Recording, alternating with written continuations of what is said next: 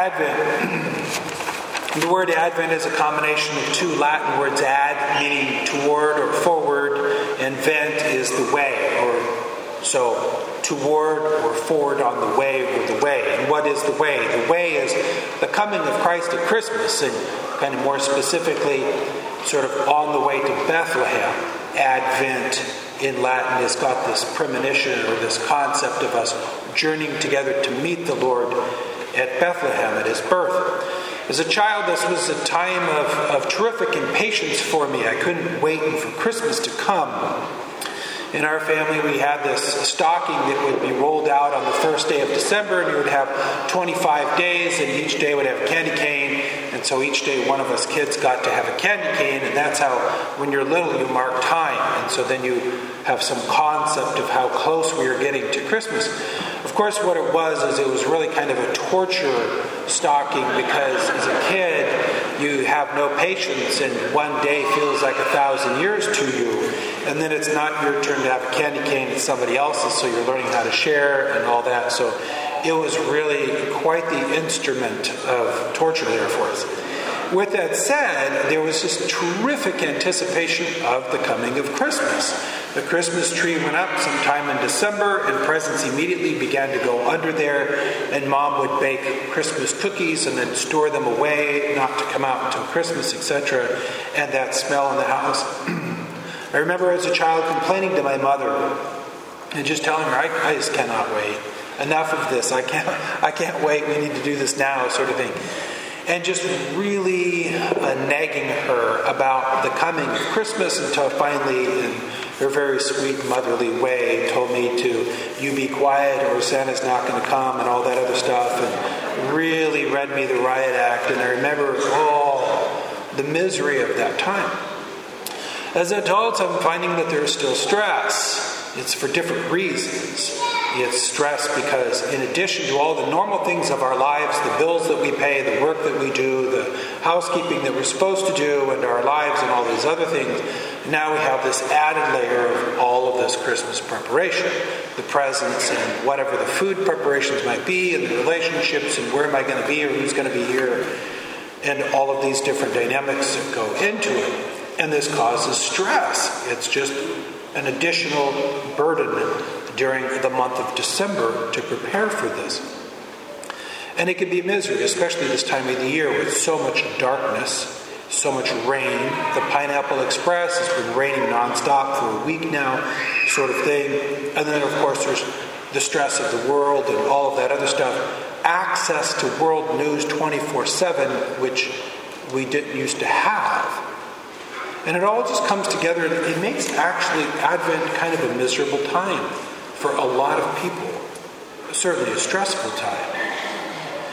Well, this is the thing, is we lose sight of what it is that we're preparing for. And what we're preparing for is to meet Jesus. It's not actually relatives and presents and those kinds of things. The whole reason for the season is a spiritual reason. Not a temporal or material or worldly thing, but a spiritual reason. And we almost completely forget that. It's just like, that's not even an afterthought. It's not a thought at all. But that's why we're here. That's what this is about. John the Baptist in the water. John the Baptist is ready. He's like me at 5 years old. He can't wait. The Messiah's coming. Wherever he used to live and whatever clothes he used to have and whatever automobile he used to have, that's all gone.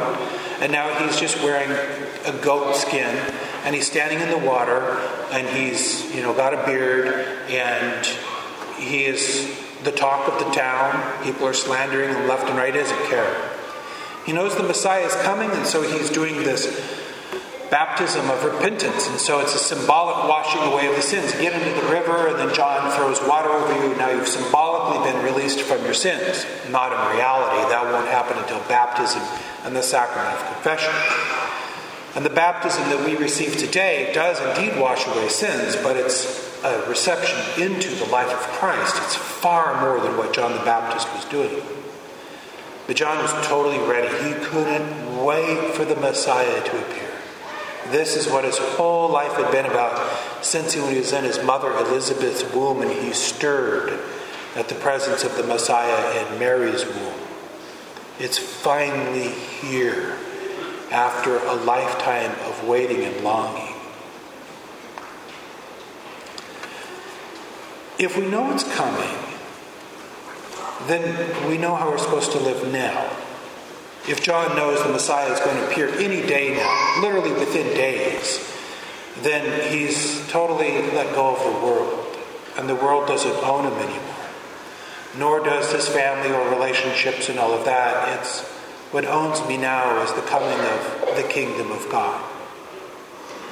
And John the Baptist, for as much work as he's doing, as hard as he's praying and all of these other things and working up a sweat, the reality is inside of him he's filled with a kind of joy that the world can't give. Because he's ready to meet the King. And I think this is where the stress comes from.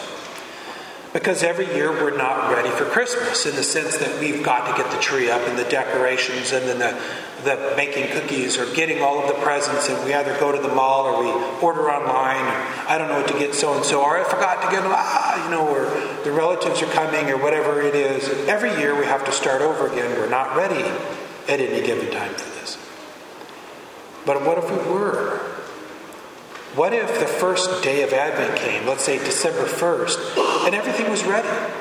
The tree is up, and presents are under the tree, and we don't shop anymore. It's all done. The Christmas cookies are baked, and they're in the freezer now, and we're just ready to launch. We just hit a button on Christmas Eve, and there it is.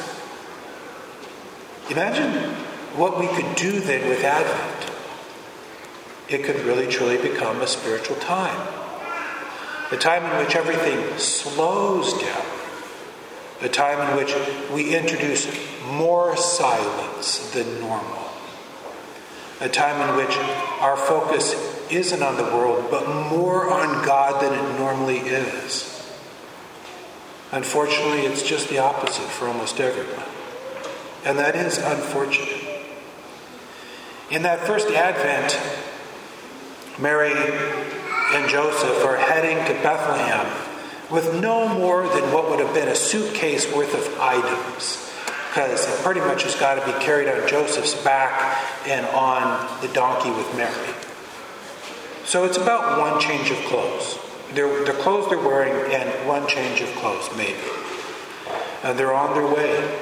And I imagine it's a terrific amount of silence as they journey. They're not the talkative couple anyway, right? That's just, saints don't do a whole lot of jabbering. So they're kind of quiet to begin with and just quietly moving. And they know who's in Mary. They know this is the Messiah. This is God. The one prophesied since Eve fell in the Garden of Eden. They know who he is. And what's going on in them is great communion with God. And a kind of awe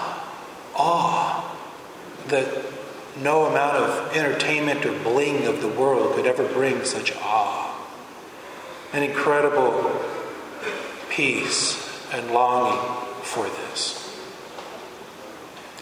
The flip side of this, of course, is that you're not ready, and then it's chaos.